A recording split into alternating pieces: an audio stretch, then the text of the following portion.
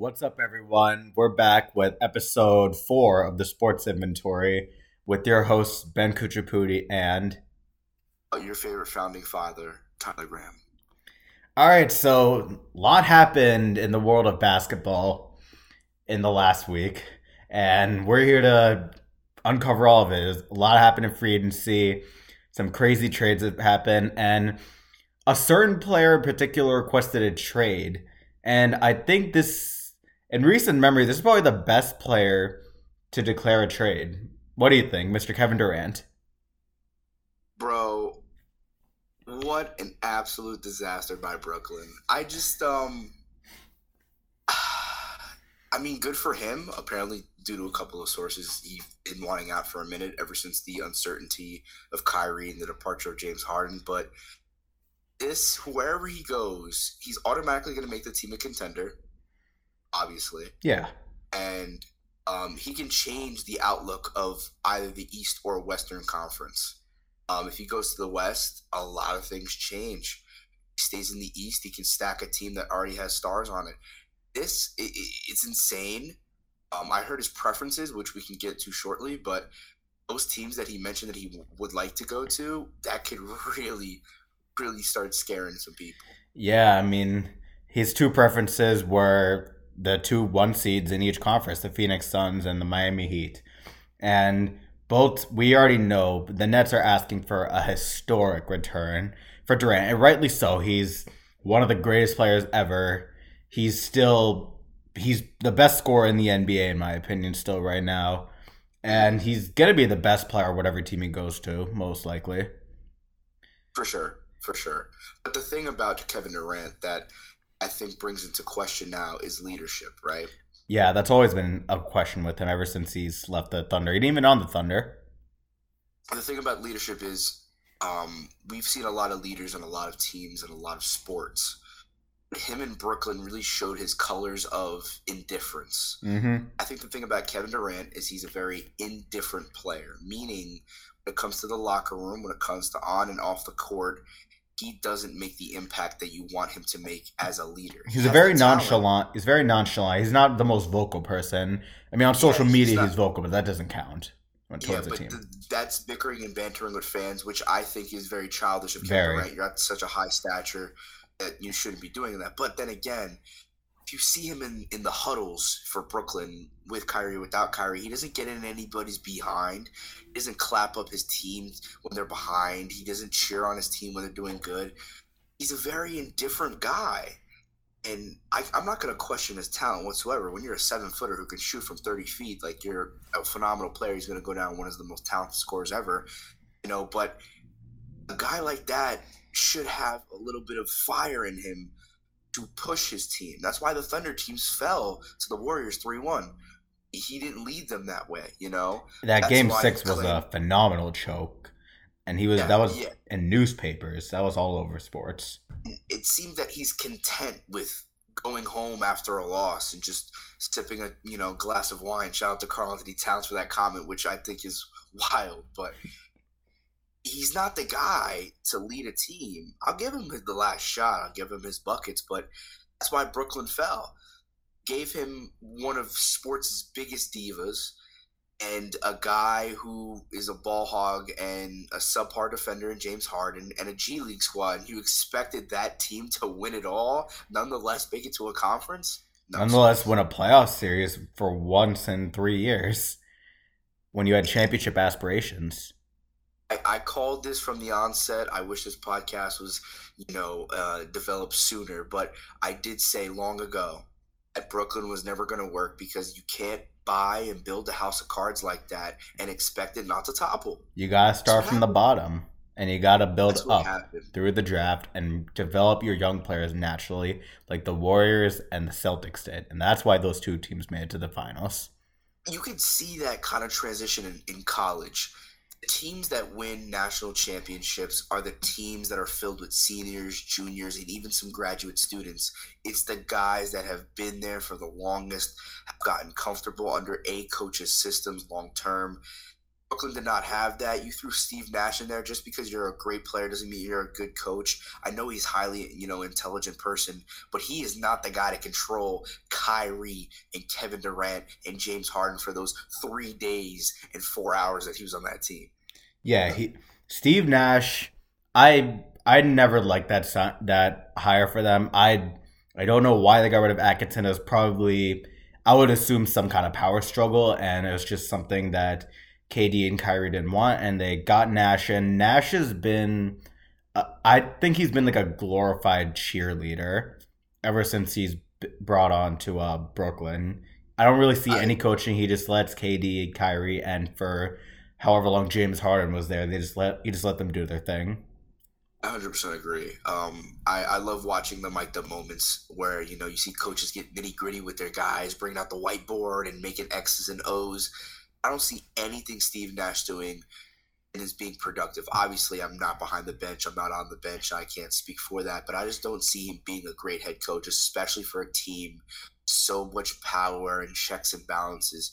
You have a perennial talent in Kevin Durant. You have one of the most talented point guards ever in Kyrie Irving. And the rest are just a bunch of guys just trying to prove themselves. That is a hard situation for a head coach, and very few guys can do that. Steve Nash is the last guy I want to try to handle that situation.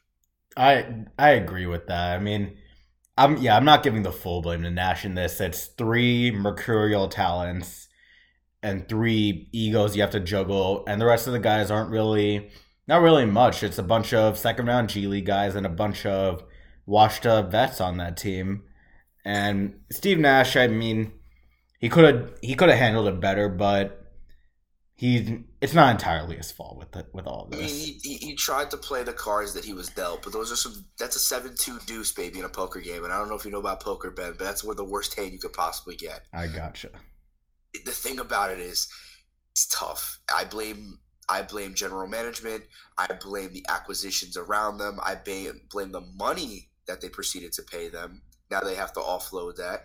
I blame everything in Brooklyn. It's just a terrible decision. They should have went to New York, as in the Knicks, and now they got to live with their consequences. KD's out, and they might ship Kyrie too, but we'll get to that shortly.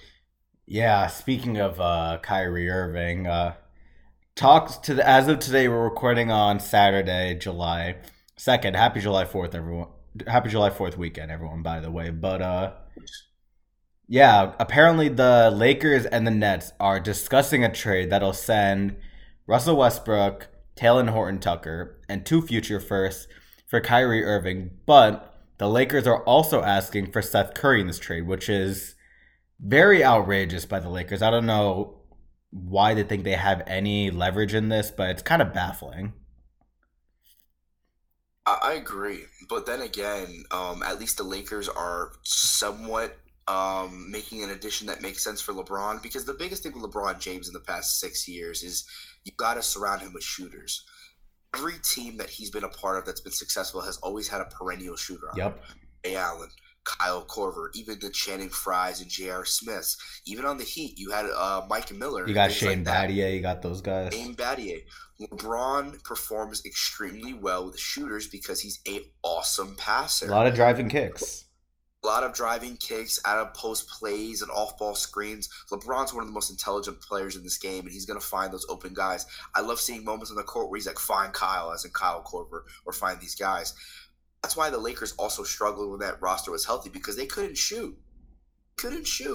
Yeah. LeBron thrives in attracting those double teams and kicking out. But when you're kicking out to a Russell Westbrook who's shooting 13% from the three-point line, point is not going to be scored in that possession. So at least the Lakers are trying to pursue some shooting, but like you said, Ben, perfectly, there is no leverage for this acquisition. I think they should try to find a shooter elsewhere.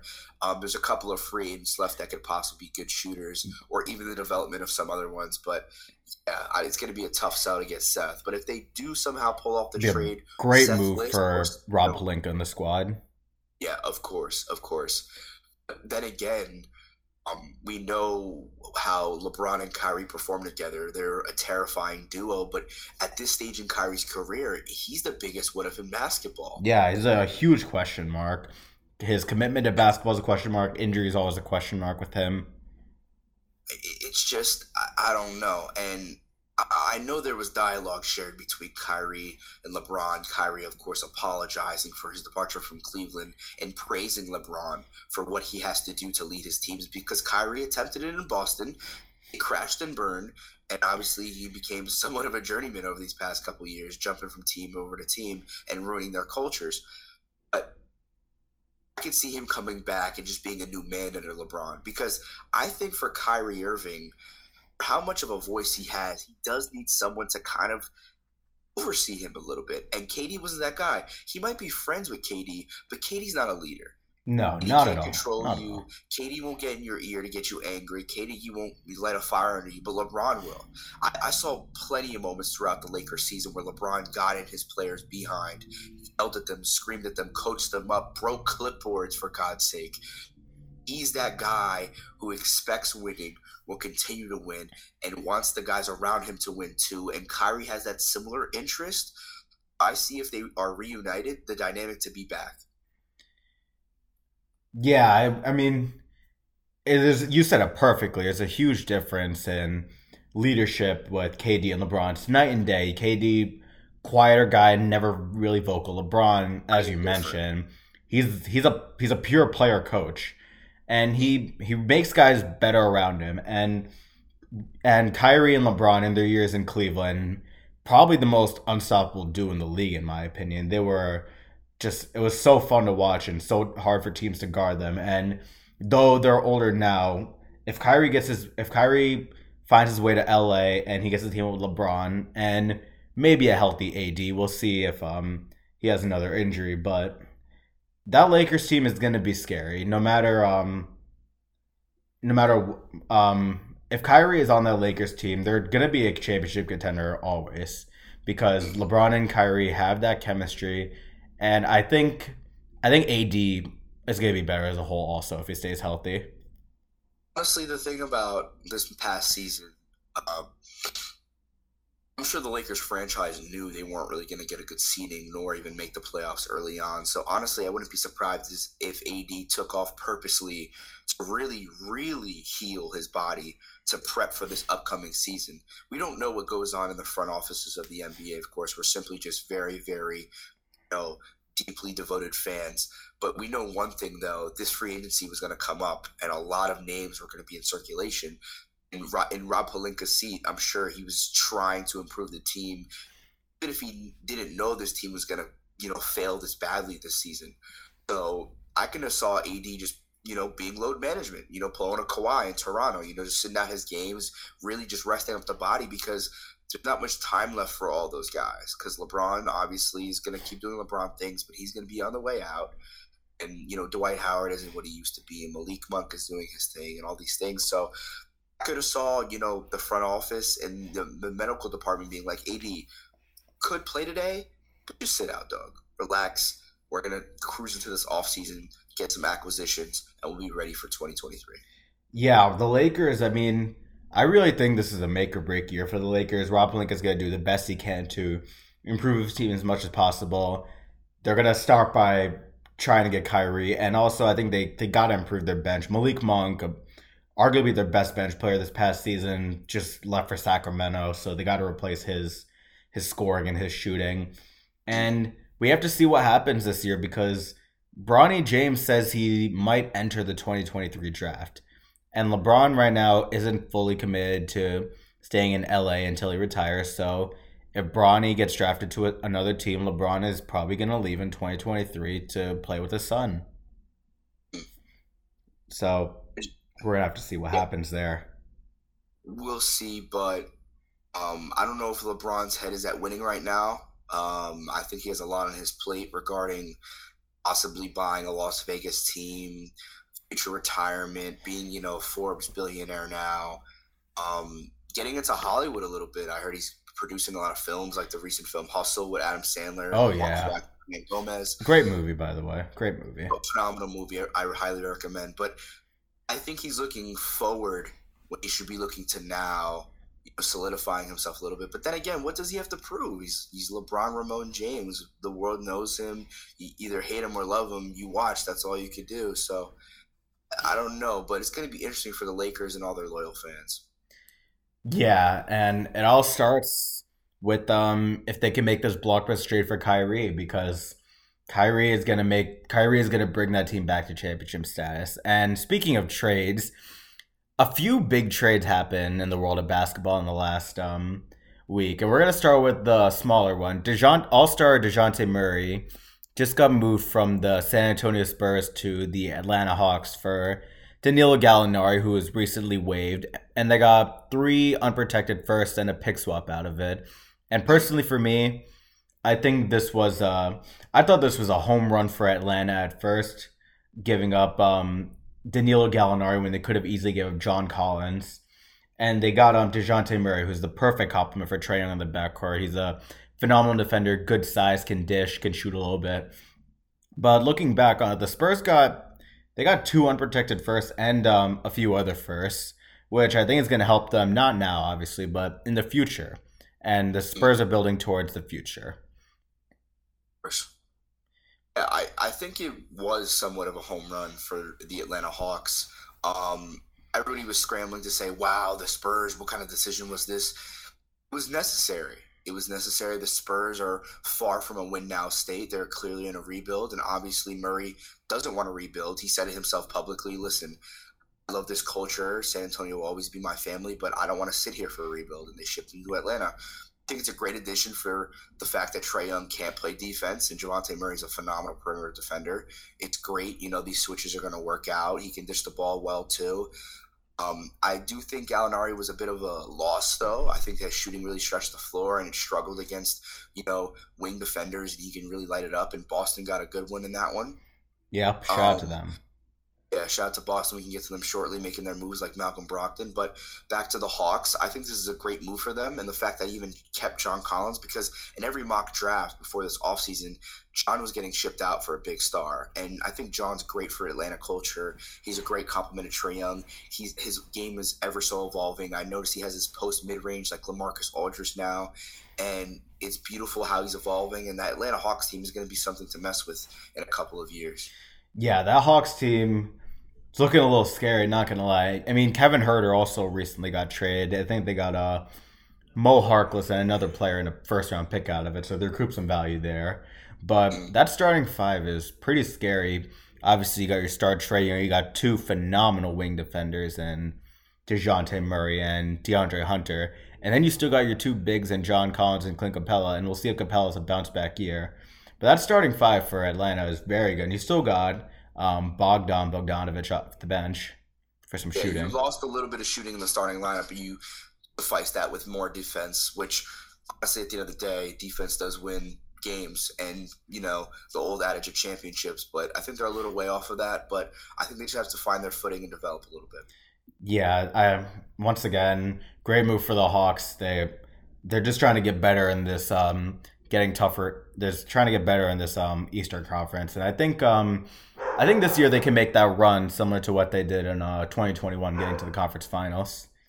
Yeah, of course, that run. You know that as a Knicks fan, of Oh, course. I know that all too well. Going to another Eastern Conference team, going to Beantown, the Boston Celtics.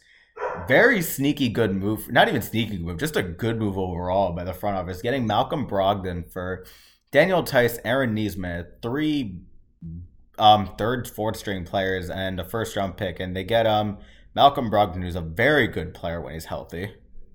Extremely good player. I think Udoka's gonna fall in love with this guy. He's a pass first guy, and that's exactly what Udoka was looking for when he got the head coaching gig. Because obviously, when you spend a lot of time under Greg Pop, you like to see the ball moving, right?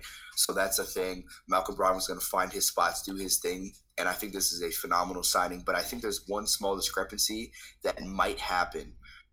In the NBA playoffs, Marcus Smart secured the starting point guard gig. Yep. He seemed very comfortable in it, and he seemed very happy. With Malcolm in town, he might lose that gig, and he might take a bench spot yet again. Now, granted, could you move Tatum to the 4, down to the 3, and then Smart to the 2? Sure, but that's a pretty decently small ball line. Very undersized.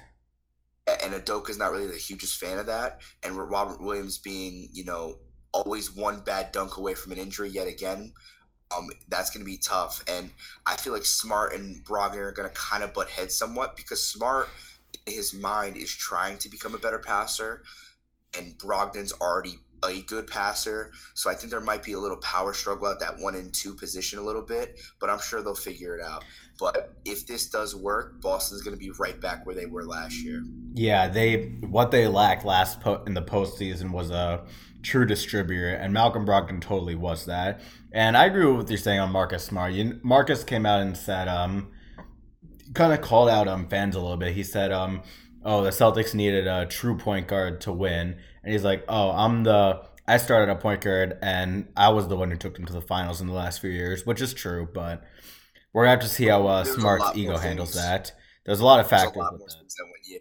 A lot more things that went into that just because you put Marcus Smart at the one. Like, it's just the path to your finals. You know, you ran into a chemistry-less Brooklyn Nets squad, a Bucks team without Chris Middleton, which is a huge loss. And a Heat team that was carried by Jimmy Butler, looks like. Absolutely carried. I'm still baffled that I even got the first seed. But I do give credit to Boston, but got to improve, and I think there's going to be a little bit of a power struggle for the one position. We'll have to see, but if Marcus does take that bench role with grace, him and Derek White are probably going to be the best backup backcourt in the league, and I don't even think it's a question. I can see Marcus Smart running away with the sixth man of the year if he secures that bench spot. Oh, yeah. You became the defensive player of the year this year, and then next year you get the boot to the bench. I can't see you not being in the sixth man of the year conversation, and also still being in the defensive player of the year conversation. Yeah, but overall, this was good move for Boston. And Indiana, the value on paper doesn't seem the greatest. You get, a backup center in Daniel Tice, a young unproven player in Aaron Nesmith, and 3 players who probably aren't going to see value playing time.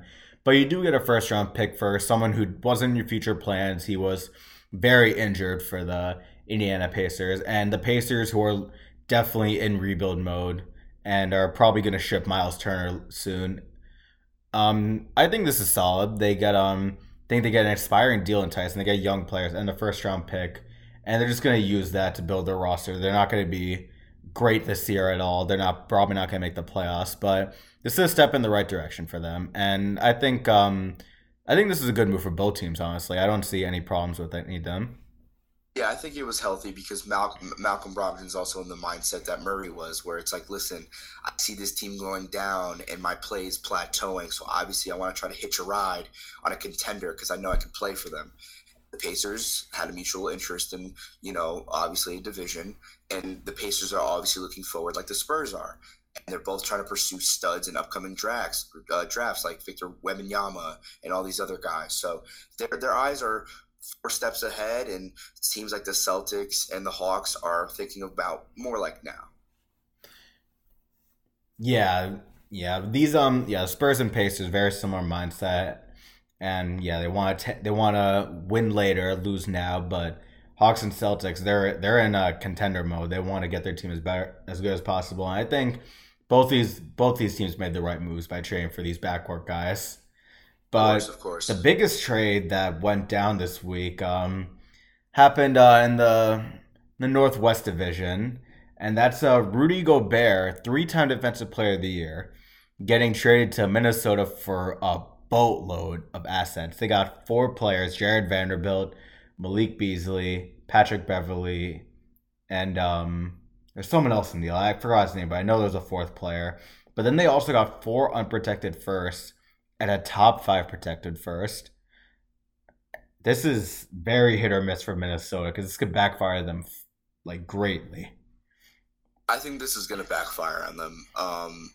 Obviously, Rudy Gobert is obviously the interior force that he is, and he was obviously very disgruntled in Utah for not getting the touches that he deserves, because at the end of the day, if you're 7'1" and have the frame like him, I should be getting the ball in the low post quite often. But obviously Utah, wanted to ship him and stuff like that, and they're also looking for the future, trying to land like a Victor or something like that. Minnesota taking on his contract with the addition of giving a supermax to Karl Anthony Towns is going to bankrupt them. You're not going to have no wiggle room to sign anybody long term. And you know who else is up for a contract extension next year? Anthony Edwards. Exactly. And with Rudy Gobert's fatty 200 mil contract, plus Karl Anthony Towns landing a supermax, which I don't think he entirely deserves yet. He hasn't proven anything to me besides winning a 3-point contest. But I think this was terrible on Minnesota's part. It's just a classic Minnesota decision. Just stupid, plain old simple. You've been hoodwinked, bean boozled, run amok. Shout out to Stephen A. Yes, sir. But I think it was absolutely terrible, and Jazz is going to win this trade. I don't think Timberwolves are going to succeed in any manner. And I love it how they fell in love with Patrick Beverley and then proceeded to ship him out. I think he was good for their culture. With the addition of Patrick Beverley, you saw all these players getting a little nitty gritty, talking trash, which I understand. You're a young guys and you haven't proven anything yet, but I like that kind of basketball, getting into your opponent's head and stuff like that. But they proceeded to ship that guy away, and these guys might become quiet again. And Rudy's not really much of a leader either, so you just added a $200 million guy who's going to get his blocks and double doubles, but they're going to be a first round exit at best. Yeah, this is I hated the package that Minnesota gave up. The first round picks obviously hurt because most of them are unprotected, and unprotected first round picks hold a lot of value. I just didn't think Rudy was worth that much, but the players given up in the deal also wasn't. I didn't like it either. I honestly, instead of giving up Beverly and Malik Beasley, I would have tried to ship to dump D'Angelo Russell's contract. I mean, I know it's Karl Anthony Towns' boy and all that, but I just I just think it didn't make. I didn't think it made sense to keep Russell because Anthony Edwards isn't a great perimeter defender by any means, and D'Angelo Russell is not a good perimeter defender. I just think keeping Beverly as a starting point guard, he's not the scorer that Russell is. He's not as young either, but Beverly, hard-nosed defender, as you said, very nitty-gritty. He'll get up in people's grill, and he just likes to fire under everyone's ass. And I would have loved for them to keep Malik Beasley for the bench also. He's one of the better scorers off the bench in the league. So if they would have tried, maybe they did try to dump D'Angelo Russell and they couldn't. That's a whole nother issue. But if I was Minnesota, I would have definitely tried to dump Russell and try to keep those two aforementioned players and maybe keep another first round pick while you're at it. Because right now you have a two, maybe 3 year window before these guys are getting older and you have to pay Anthony Edwards, and then you're really gonna be in a bind with all these contracts. And meanwhile, Utah, they realize it's time to blow it up. Maybe they'll trade Donovan Mitchell soon. We have no idea yet. I know he wants out. But Utah got a boatload of first round picks, some decent talent, and they probably won't make the playoffs this year, which is fine for them. They're going to get some lottery picks, and they're going to develop that young talent and wait for the future. And simple, yeah. Um, it would, if Utah decides to trade Donovan and they acquire more picks and more cash compensations and players like that they can either cash out or package elsewhere, they can easily become the next Thunder of the league, controlling drafts up and coming and really securing the future of NBA talent. But obviously that's their decision now. But they offloaded that Rudy contract, and as of right now, as we speak on July 2nd, the Jazz won this trade. Yeah, I think Minnesota, I mean, short term, I don't even know if they won in the short term because the West is just so competitive. I don't know how I don't even know how they're going to play out together because floor spacing might not be that much of an issue because Cat, as we know, can shoot the three very well as he won the 3-point contest. But I just think they're going to get run off the floor. Teams are going to beat them down the floor. They're going to have no transition defense, and their transition offense is going to be very, very iffy too because Jaden McDaniels, who's our starting three, I always loved him as a player, but he's a natural power forward, and you're moving up to small forward to guard the quicker guys and more athletic guys. I just don't think it's going to end well. And then you got two clunky 7-footers trying to run down the court, and they're going to get beat by the small ball guys. Sure, they might dominate the boards, but they're going to get run off the floor in transition. And no, they're going to definitely dominate the interior. Obviously, if Cat's playing the four, there's a lot of fours in the league that are 6'6", 6'7", basically small forwards or shooting guards, wings, if you will. And obviously, he's going to play bully ball in those instances. But when he has to get back on defense, he's going to get outrun, outgunned, and out-hustled. And it's going to be tough, And if I'm any team going up against that Timberwolves squad that you just mentioned, I just shoot a lot of mid-ranges, cause a lot of fast break, points, and I'll be just fine. Yeah, this is Minnesota. I have a soft spot for Minnesota. Carl Towns, one of my favorite players in the league. Shout out to St. Joe's Metuchen, but I kind of hated this move. I'm not even gonna lie for Minnesota. I think they could have just stayed the course, develop the young players. I think they should have tried to unload D'Lo for a point guard. Maybe they should have tried to trade for DeJounte Murray. I know they were in the sweepstakes, but yeah, not a great move for Minnesota now. And congratulations, Utah, new head coach Will Hardy. Y'all made a spectacular move for the future. It was a necessary move. Yeah, I'm gonna bring you to one team that I'm really liking the look of. If everything stays healthy and the chemistry is good, the other team in LA, the Clippers. I am loving what the Clippers are doing. I'm happy they got John Wall. John Wall is was one of my favorite point guards in the league growing up, and it sucked the last few years because his career really took a downfall because of some horrible injuries. And it's just nice that he's going to be hopefully on a winning team. And I think John Wall still has some gas left in the tank. He had a very solid season with Houston in 2020 before he missed the 2021 season. So I think he can really be a solid third option for the Clippers, barring any injuries. And if Kawhi Leonard comes back healthy and top 5 player in the NBA, and if Paul George can continue what he was doing before his injury, I think the Clippers are going to be right back in that contender status. Oh, that team is beautiful. I fell in love with John Wall many years ago, before even the Nike contract on the jersey, when they were still rocking Adidas. I went down to a trip for athletic program for swimming. On the way back up, because we drove there, I caught a Washington Wizards game where he dropped 40 and hit a buzzer beater. I was like, that guy is talented. I saw him do a 360 layup. Like, That's he was his some signature. That's his move. I think this John Wall acquisition, especially for 2 years and $13 million, is an absolute steal. He's a phenomenal perimeter defender. He's an awesome passer, which is not talked about enough. I think the thing about Paul George and Kawhi is if you find them in those spots, the team is going to be really dangerous. And they also filled out the roster with just proven guys. Norman Powell, they signed Zubac to that big deal, and all he needs to do is rebound. This team, through the positions of 1 to 3, if those guys stay healthy, that's dangerous. And if I'm the Warriors, if I'm the Mavs, if I'm anybody in the West after this free agency, I'm going to be a little scared of the Clippers. That's a team I don't really want to encounter because they've proven themselves. They're all awesome athletes. They're all battle-tested. Tyronn Lue is an extremely underrated coach. He is somewhat genius in this game. And with a squad like that, watch out, West. Listen, this is... In 2021, without Kawhi Leonard, this is a team that damn near made the NBA Finals. They were 2 wins away from knocking off the Phoenix Suns without Kawhi, with Paul George playing some of the best basketball since his number 24 days in Indiana. And yes, sir.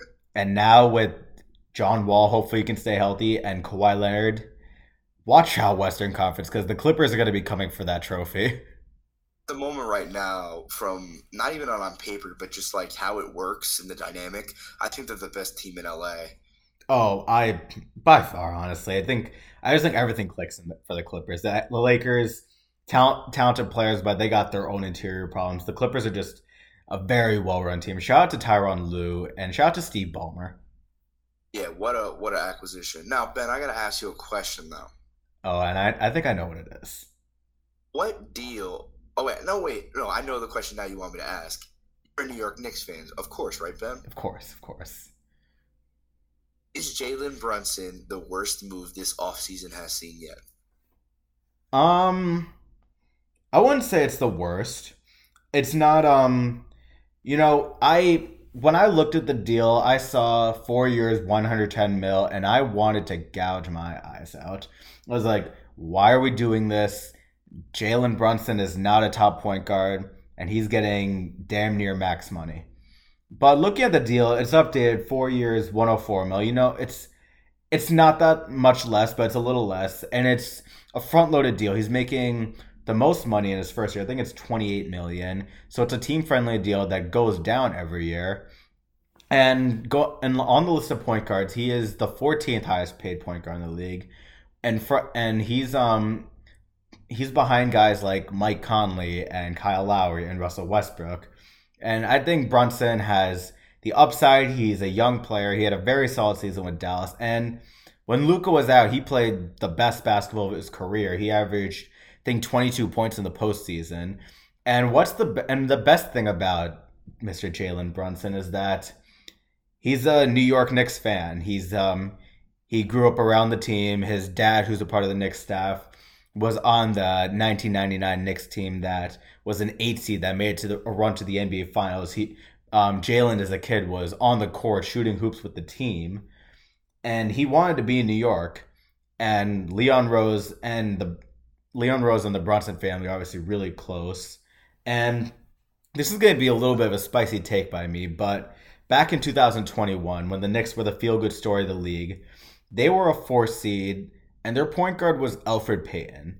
Now, Elfrid Payton, I hated Elfrid Payton, especially in the postseason. The guy couldn't score for crap. But what he was, and what I think hurt the Knicks last season, was Elfrid Payton was a facilitator, not the top tier facilitator that we know, but he was a pass first guy.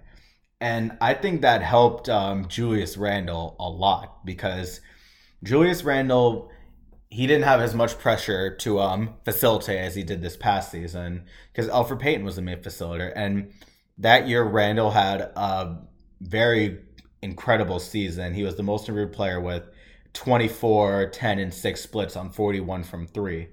So, and Kemba Walker and Alec Burks ran the point guard position miserably last year, which I think was a pretty significant underrated part of Randall's downfall. Obviously, his attitude played a part too, but I think point guard play was also an issue. So I think with Brunson, he's still young. He's a very solid facilitator. I think he can make Julius Randle better, and it depends if the team can hit their ceiling. If Brunson improves a little bit, if Randle can get back to that MIP form, and if RJ Barrett can make that All-Star step, the Knicks could be knocking on the door of another surprise playoff appearance. I know it's a hot take for a lot of NBA fans, but it's possible. I don't bet on the team making significant noise if they get that far, but I think they could be a dark horse postseason team this year. Actually, yeah. I think the Brunson thing, just to prove it, like I said prior, when you're playing on a team with Luka Doncic, you're not going to be looked at. Luka is, so you can perform and do certain things and whatnot. But you're in New York now, and all eyes are on you, and you're arguably the best star on the squad. I heard Mitchell Robinson also got that big 4-year, $60 million deal, but that's besides the point. You're now the guy in New York. So if I'm a defensive, minded coach and I'm going up against you in the Garden or at my own home turf, you're the guy I'm looking at that's going to initiate offense and be responsible for the majority of the points. So I'm going to throw everything in the kitchen sink at you. That's just how you got to win games. So we'll see. Just because you're a fan of obviously the organization doesn't mean whatever. But I really hope it does work out, because like we've said prior, when New York is good, life is good. Yeah, I mean, as of right now, I think Jalen Brunson's probably the best point guard this team has had, probably since 06, back when Stephon Marbury is running the show. Yeah, and that's saying something too. Yeah, so. That's 16 years of faulty point guard play. So hopefully Brunson proves many of these Knicks fans wrong, and hopefully he can be that point guard the team has been looking for.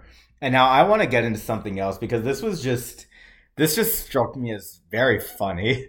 So, as we know, Bradley Beal, one of the most loyal players in the NBA. He was drafted by the Washington Wizards in 2012, and he's been on the team ever since.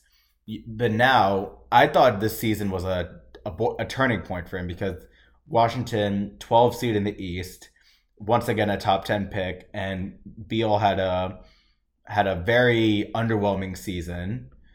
And I thought this would be the year he would be like, okay, Washington, I appreciate the 10 years you gave me. I love you guys, but I want out. I want a chance to win while I'm still in my prime.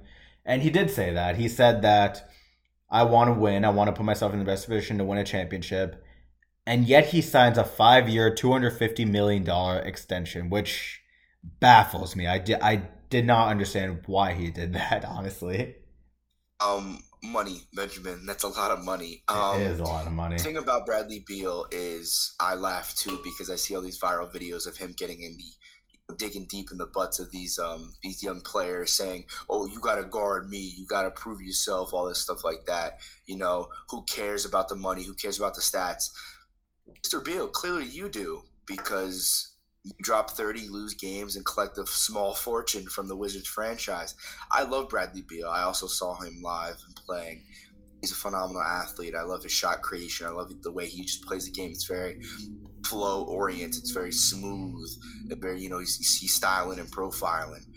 But I think this deal is laughable too because if you want to win, Washington's the last place to go. Washington and Sacramento. That is no place to win. Those two. And places. ironically, those are the two teams in the NBA, two of the bottom three teams in the NBA that have the worst winning percentage, I think, in history. Yeah. So, if you wanted to win, I don't know why you signed this deal.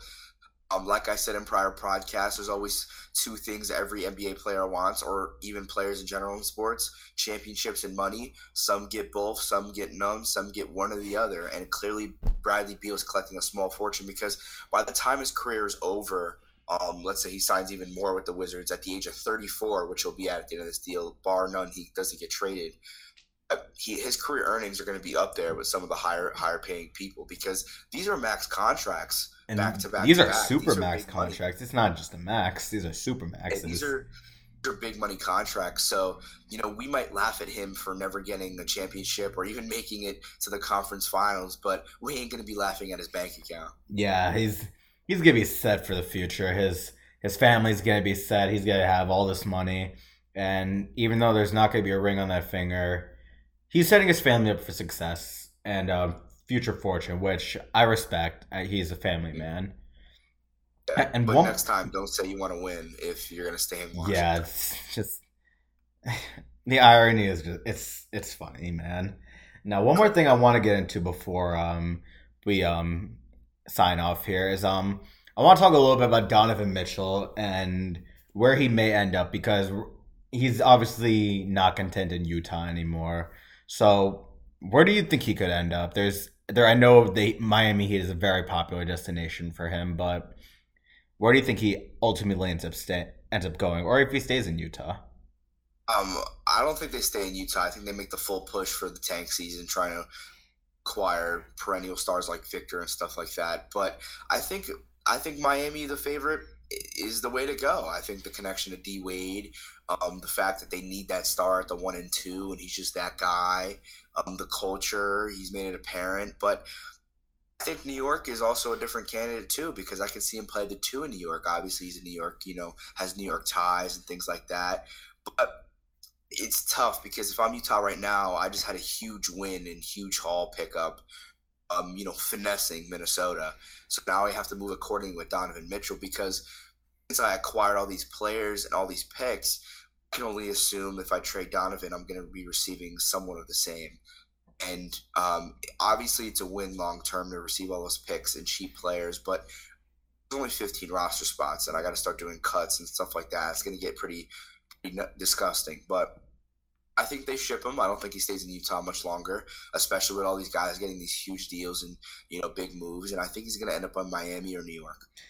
Yeah, I agree with both of those teams. Honestly, Donovan, he's one of the best young stars in the league. Dude is just a phenomenal player. And Miami ties are there. Dwayne Wade, obviously, and in the reports, it seems like Miami already has an offer cooked up from Mr. Mitchell. I would think it goes along the lines of Tyler Hero, Duncan Robinson, a decent young player, and probably 3 or 4 first-round picks. I think that's where their offer is. But I saw a report for whatever reason. I don't know what this front office is thinking right now. Apparently, they're hesitant on moving a significant number of their first-round picks for Mitchell, which... I don't even know if I understand it. they're not the Knicks aren't in the position to contend right now like Miami is, but they do have 11 first round picks over the next 7 years. And at some point, you got to realize, look, we've been one of the worst franchises since the turn of the millennium. We need to get a star who's going to help us win now and later. And there's someone staring at you right on the market. Donovan Mitchell is a New Yorker. He's best friends with one of your guards on the roster, Manuel Quickly.